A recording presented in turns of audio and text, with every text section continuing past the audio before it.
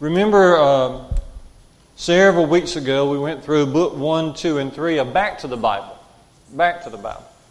And there's just a number of people in our society who still have a great respect for the Word of God. And so these are designed for folks with that sort of stance and attitude, and you can get right to the issues of salvation in book 1, 2, and 3 of Back to the Bible. But now, we have created a new series for those who are not ready to open up the Bible. They have doubts concerning God, doubts concerning the Scriptures, and doubts concerning Jesus Christ. And so these 3 booklets that we're going through right now are designed to help with those doubts. Okay, and so let's remember that ideal as well. And so we want to get people to the Bible. Thank you, Mark. So that we can study the Bible with them. How important is our mission? Wednesday evening we were looking at Numbers 16 and the rebellion of Korah and of Dathan and of Abiram. You remember God made the earth split open as a judgment and punishment upon the ones that were rebelling against God back in those days in the wilderness. And if that weren't enough, the next day after He gave this punishment to those specific ones and their families, the very next day the people of God, the rest of the congregation of the people of God grumbled against Moses once again. And God sent a plague among those people. And over 14,000 died. But Moses and Aaron quickly, because of the love they had for the people, Moses said, get a censer, Aaron, go put some incense on it, go to the altar and make atonement for the people. Which they did. And they were able to stay the plague, but the plague went so far that over 14,000 still died from it. But looking in Numbers chapter 16 and 48, notice a little statement there, and it relates to our mission. Numbers 16 and 48, it said that Moses and Aaron stood between the living and the dead. What they were doing in running and getting that censer and get the incense on it and go to the altar to make atonement for the people, they were actually standing in between death and living for many in the congregation. And because they went and did that, they were able to save the lives of thousands because of their dedication and their love for people. All right? That's what we're doing, except even on a grander scale. When we have the gospel, which we have it, and we are sharing it, we are standing in between really heaven and hell for people. We are standing in between life and death, spiritually speaking. Will people out here be able to enjoy a relationship with Jesus and have spiritual life and then eventually eternal life in heaven? That depends on us. If we do not seek to share, then they will certainly continue in their spiritual death, and then they, as a consequence of that, will have their eternal death. And so literally, with our possession of the gospel, that's what we've always said, to whom much is given, Luke 12 and 48, much shall be required. This is the requirement. We must stand between the living and the dead. And that's what we're doing. That's why doing things that we're doing, though it's a little different here on Sunday night, it has an ultimate purpose. It has a very important ideal behind it. We may not be going through this in a perfect way. This is new to us. But nonetheless, the ideal behind it is hugely important. Okay. Now, we're going to be starting in our booklet on page number 8. I think we got to page 7. Last week's lessons were basically focused on God and how there must be an ultimate higher source, higher power, and that is God Himself, the God of the universe, the God of the Bible. And you see that because the universe is here, You see that because of the design in the universe. Okay? And so we talked about that a little bit last week. Before we get to page 8, which will basically focus on man's behavior and why we must go to God because of man's behavior, I want to just give a couple of thoughts. Let's start like this. Animals are fascinating. We're so thankful to God. We read in Genesis 1, beginning in verse 20, on the 5th and 6th days of creation, God created animals in the air. God created animals in the sea. God created land animals. And it is for our benefit, both for eating and for enjoyment and for our work. We're so fascinated with animals. Just think about watching birds. Every once in a while you just watch birds and how they move. It's incredible, isn't it? At the speed, and then they can just pull up and land on a branch. It's just amazing what they can do and how they can just kind of hover in the air as maybe they feed off of something. It's just really amazing, the creatures that God has created. I was reading a little bit about elephants. I've always been amazed. Never been around an actual elephant, but I see them on TV, and they're amazing creatures to me. To be able to tame an elephant and to work with him. They say that elephants will protect their own calves, and they'll create a circle around their calves if they feel like there is danger nearby. They also have their own clans, so the whole clan will just stand around the pups or the baby calves until the danger goes away. They also say that the elephants will sometimes go to another clan of elephants, and they will kidnap some of their calves just to show their dominance from one clan to another. It's just amazing just to think about all the different creatures that God has put upon this earth for our amazement, I think. And of course, it helps us in our work and helps us in our recreation. For me personally, my life is, and I know my last name says it, but my life has just been the dogs. You know, I love dogs. I grew up with a bunch of dogs. I grew up with one particular dog named Sally. She probably had 15 different sets of puppies. Okay. It was Walker County, and people let their dogs roam, and so you know how that happens. 15, but Sally was amazing. She would go off into the woods to have her puppies, and then she would come and tell us that she had her puppies. And it was amazing to watch her. Of course, we could tell she had her puppies. She's not near as big as she was, but it was amazing to watch her body language. She would come to the house, and she would begin to growl. And then she would begin to wag her tail wildly. And then she would begin to run toward the woods, and then she would turn around and come back. Then she would run toward the woods, and she would turn around and come back, telling us, hey, you need to follow me. The puppies are out here. We got to get them back to the house.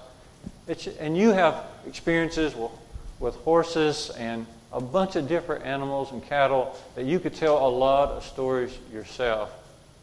But here's what we know. Here's what we know.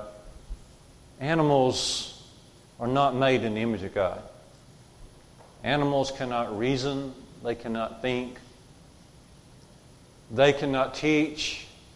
They cannot worship. They cannot pray. They cannot examine themselves. Okay? We will never hear a dog contemplate and say, maybe I should not have barked as loud last night. Okay? I shouldn't have done that. Maybe I shouldn't have just bitten the evil kid and not the good kid.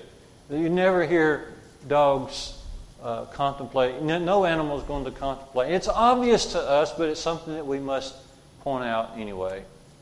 Now, on the other hand, at a very much higher level, God created human beings. God created man and woman in His image. Okay? And we're not going to take the time to do it, but think about the difference between animals and humans are several. But one is the image of God.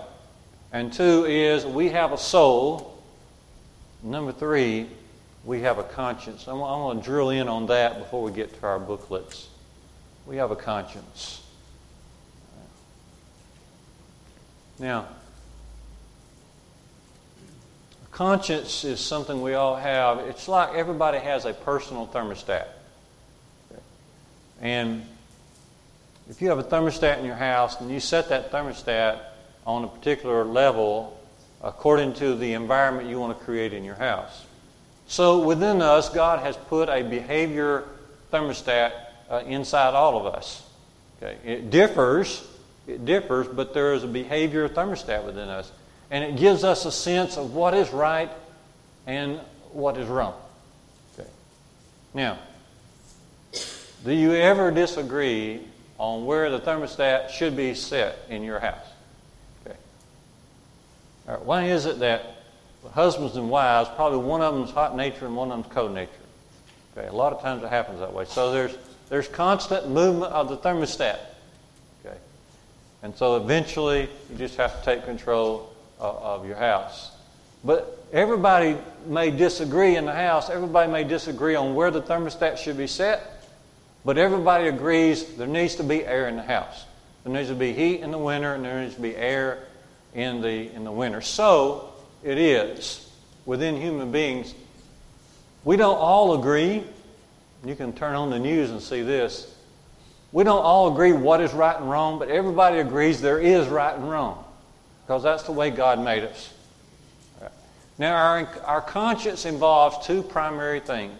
Okay, it involves what we call an oughtness. You ought to do this, and you ought not to do that. It involves an oughtness, and then it involves guilt. It involves guilt. Let's look at a couple of passages that explains both of those. Look at James 3, verses 9 and 10 for the oughtness. God has put an oughtness in us because we're made in His image. In James 3, the writer is warning us about the misuse of our tongues. And he said one way you can misuse your tongue and be ungodly in your tongue is that you will, with the tongue, you will bless God, but also with the tongue you will curse men who are made after the similitude of God, who are made in the very image of God. Okay? And this is James' argument. You cannot bless God with your tongue and then turn around and curse men, be evil with your tongue toward men, because they are made in the image of God. Okay. And then he goes on to say, therewith with the same tongue you're blessing God and cursing men. He says, my brethren, these things ought not so to be. Okay. Notice that oughtness there. And the oughtness is based on the fact that we're all made in the image of God. Now, numerous thousands of examples could follow that, but that's at least one example of the conscience that is within us. And think about guilt. Think about guilt. Jesus uses this in John 8. You remember when the woman was brought into the temple, Jesus is teaching early in the morning, and so some of the Pharisees trying to test Jesus and tempt Him, they brought in a woman who was caught in the very act of adultery, and they said, look, Moses' law says she ought to be stoned. What do you say, Lord? What do you say? What did Jesus do? Well, He stooped down for a minute or two, and He took His finger and wrote on the ground. And as He did that, they just continued to ask Him, what do you think about this? What do you think about this? Finally, Jesus rose up and He said, what did He say? There you go. Those of you who are without sin, let him cast the first stone. And when He said this, they began one by one to file out from the oldest person of the accusers to the youngest. Because of guilt. Guilt. Conscience is very, very important. And conscience is important in regard to working our way toward God. Every person walking around on this earth, even an atheist, can be driven to a point of defending some standard of right and wrong. This is huge. Every person walking around on this earth, even an unbeliever, can be driven to a point where they're going to defend some standard of right versus wrong. It's inherent in all of us. Okay. And so, as we are speaking to people who have considerable doubt against God and the Bible, this is an excellent conversation piece because you can do it gently, You can do it with a lot of patience. You don't have to be sharp. You don't have to be rough. You shouldn't be that way anyway. But you can just talk about behavior, especially behavior we all agree that's wrong, and then just gently ask them, why is that wrong? Why do you think that's wrong? Is it wrong because you say it's wrong? Is it wrong because your dad says it wrong? Is it wrong because the community says it's wrong? And just keep talking about that, asking those questions, so we can drive them back to an ultimate source of standard of right and wrong. C.S. Lewis, by the way, I'm going to give you some supplemental material here. I'm not going to go over all of it, but here's what C.S. Lewis said. This is great. He says, conscience reveals to us a moral law whose source cannot be found in the natural world, thus pointing us to a supernatural lawgiver. You see, that conscience within us is really a code or a law. We're all born with it. Okay? We all have a sense of right or wrong. Where there is a law, there must be a lawmaker, a lawgiver. And so listen to this once again with C.S. Lewis. He says, conscience reveals to us a moral law whose source cannot be found in the natural world, thus pointing us to a supernatural lawgiver.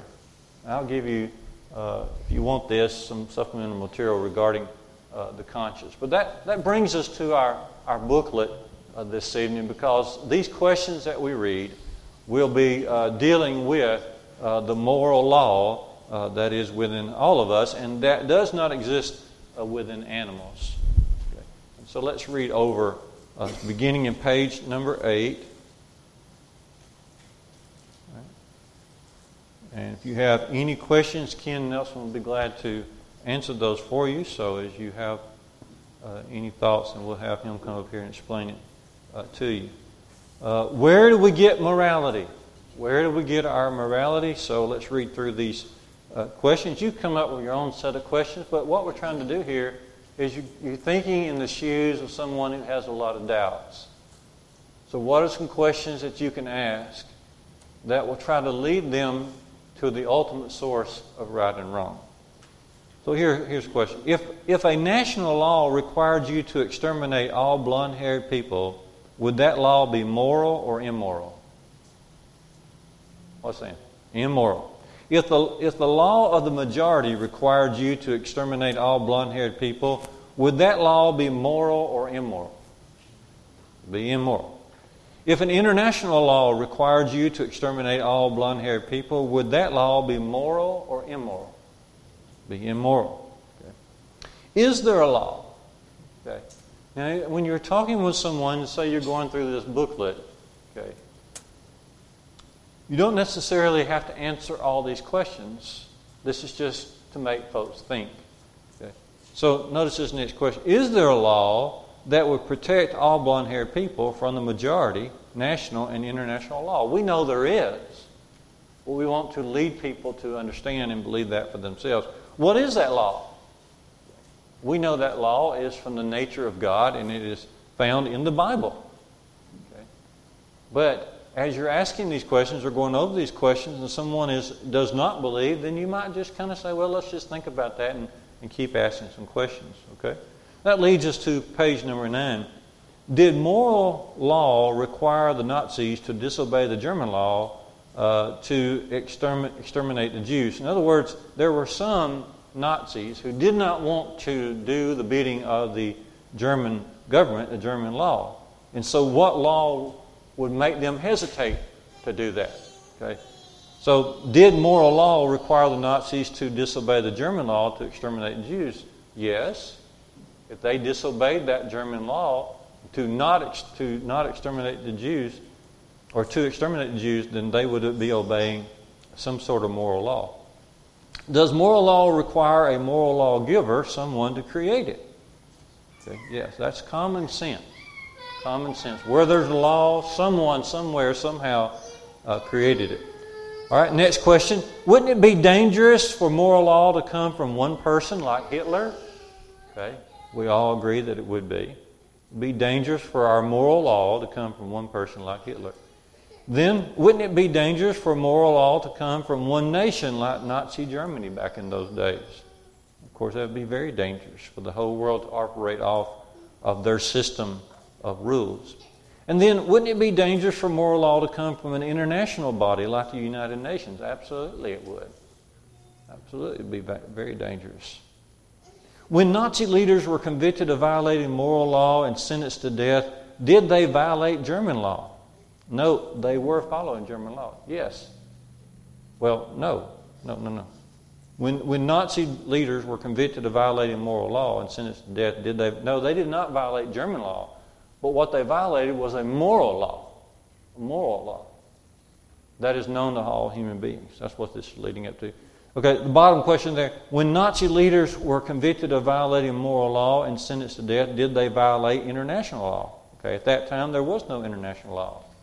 So they did not violate international law.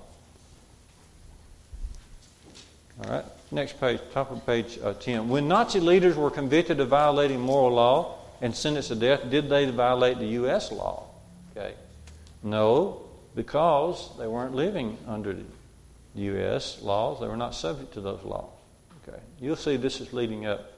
So then, by what law did the Nuremberg trials convict the Nazis? By what law did they use to convict many to death, sentence them to death, because of their terrible destruction of the Jews? Well, notice that bottom note there. On July 27th, 1946, Sir Hartley Shawcross, chief prosecutor of the United Kingdom of Great Britain, asserted the basis for human behavior. Notice what he said. Ultimately, the rights of men, made as all men are made in the image of God, are fundamental. Now, the reason he stated that is because he was the chief prosecutor, and he is saying we are convicting these men not on any one country's law, but on a law that transcends all laws, and that is the fact that we're all made in the image of God. Note number 2, in the Nuremberg trials, 1946, Chief Justice Robert Jackson said, as an international military tribunal, it rises above the provincial and transient. Okay. In other words, these men, and I just wonder how many of these sort of judges are left in our world. Doesn't it make you just wonder? But these men had the conviction that there was an ultimate law belonging to the one who created us in His image that we're all subject to. And it was based on that moral law that comes from the nature of God that these trials took place. Summary questions on page 11. If God did not exist, would objective, universally accepted, unchanging moral values exist? What's the answer to that? If God did not exist, would universal moral values exist? No. Do you believe objective moral values exist, universally accepted, unchanging today? Do you believe they exist? Therefore, would you agree that God could exist? Okay. And again, we are imagining that we are talking with someone who has a lot of doubts. And then ask this question, does evil exist? What are most people going to say when you ask that question? Most people will say yes, and that's good when they say yes, because then, as we said before, we begin to ask, well, what makes something evil? What do you think makes something evil? Okay. What is an example of evil? That would be a good follow-up question. Well, if evil exists, then what is an example of evil? And then what standard or law would you use to define evil? Does the existence of good require the existence of evil? How would you answer that? Yes. Yes. Because the ultimate good, of course, is God. And since God is ultimately good, then no one is like God, therefore evil must exist. What standard would you use to define goodness? Okay. It would have to come from the nature of God as revealed in Scripture. This is an example, Mark 10, verse 18. So Jesus said to him, why do you call me good? No one is good but one, ultimately, and that is God. It's not that we can't be good, but we'll never be perfectly good like God. And that's the reason why all goodness and all moral law must come from Him and His nature. Okay. And so, beginning on page 12, now, before we jump to this, let's remember our reasoning is going to be very sound on evil. And this can go with any subject. Suppose you're talking about marriage, okay, and all the departures in marriage today. Okay. Well, you can easily get right into this sort of reasoning. Who defines what marriage is? Does the community? Do you? Does the community? Does the governor? You know? Does Congress? Does the who? Does United Nations? World Health Organization? Who defines marriage? Okay. And so you can just lead folks to just, it's amazing that folks really, unlike you and I, because we do this all the time with our scriptures, because Scripture tells us, it forces us, it drives us to do this kind of reasoning. But you'd be amazed how many people don't do that kind of reasoning, and we just have to kind of start where they're at.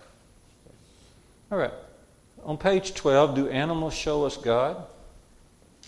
Is a tiger that escapes from a zoo and slays a helpless child taken to prison and given a trial? Well, of course not.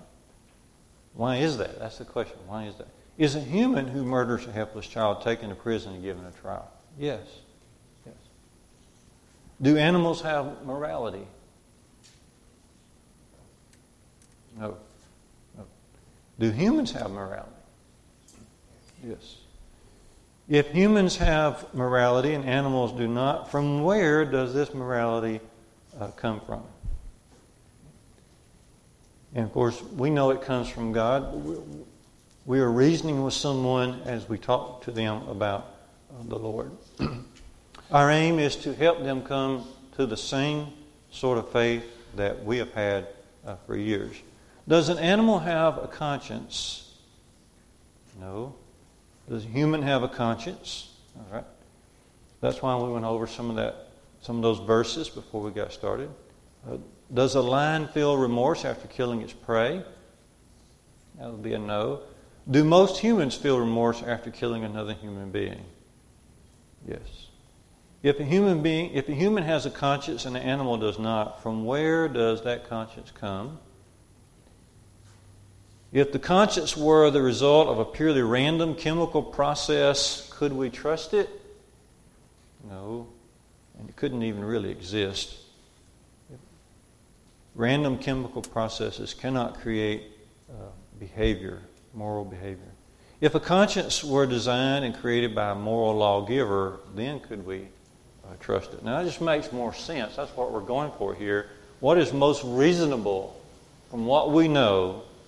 Okay, does our morality, the inherent conscience within us, does it make sense that that would come from the evolution of rocks and slime and eventually land us as human beings? Or does it make more sense that someone higher and greater and good, ultimately good, brought us here? Romans 1 verse 20, for since the creation of the world, His invisible attributes are clearly seen, being understood by the things which are made, even His eternal power and Godhead, so that we are without excuse. Okay. So that's as far as we'll go this evening. I've been given some advice, and I try to learn from it, to try to get done sooner on Sunday evenings, but also not rush through these booklets. So the next section here is pain and suffering, and then the next section is punishment of God. Some of these issues we're mentioning in this book, such as pain, suffering, and punishment, they are not obstacles to someone believing, but people believe they're obstacles, and so we need to be ready to talk about that.